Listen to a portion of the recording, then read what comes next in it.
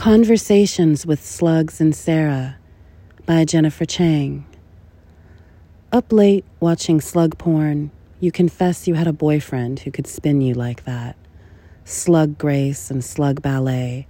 We don't touch the topic of slime.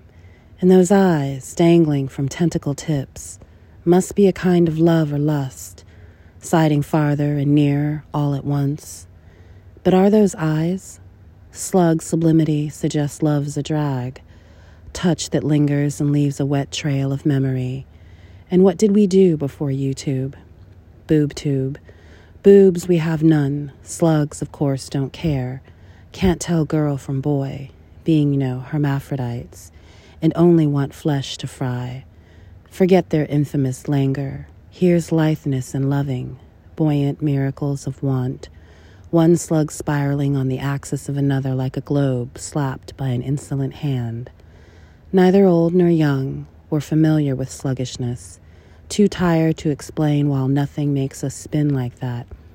A swirl, a pirouette, a gyre. It's either fucking or marriage, I say, saying more than I mean. Why can't lust be love and love be lust? You're always asking.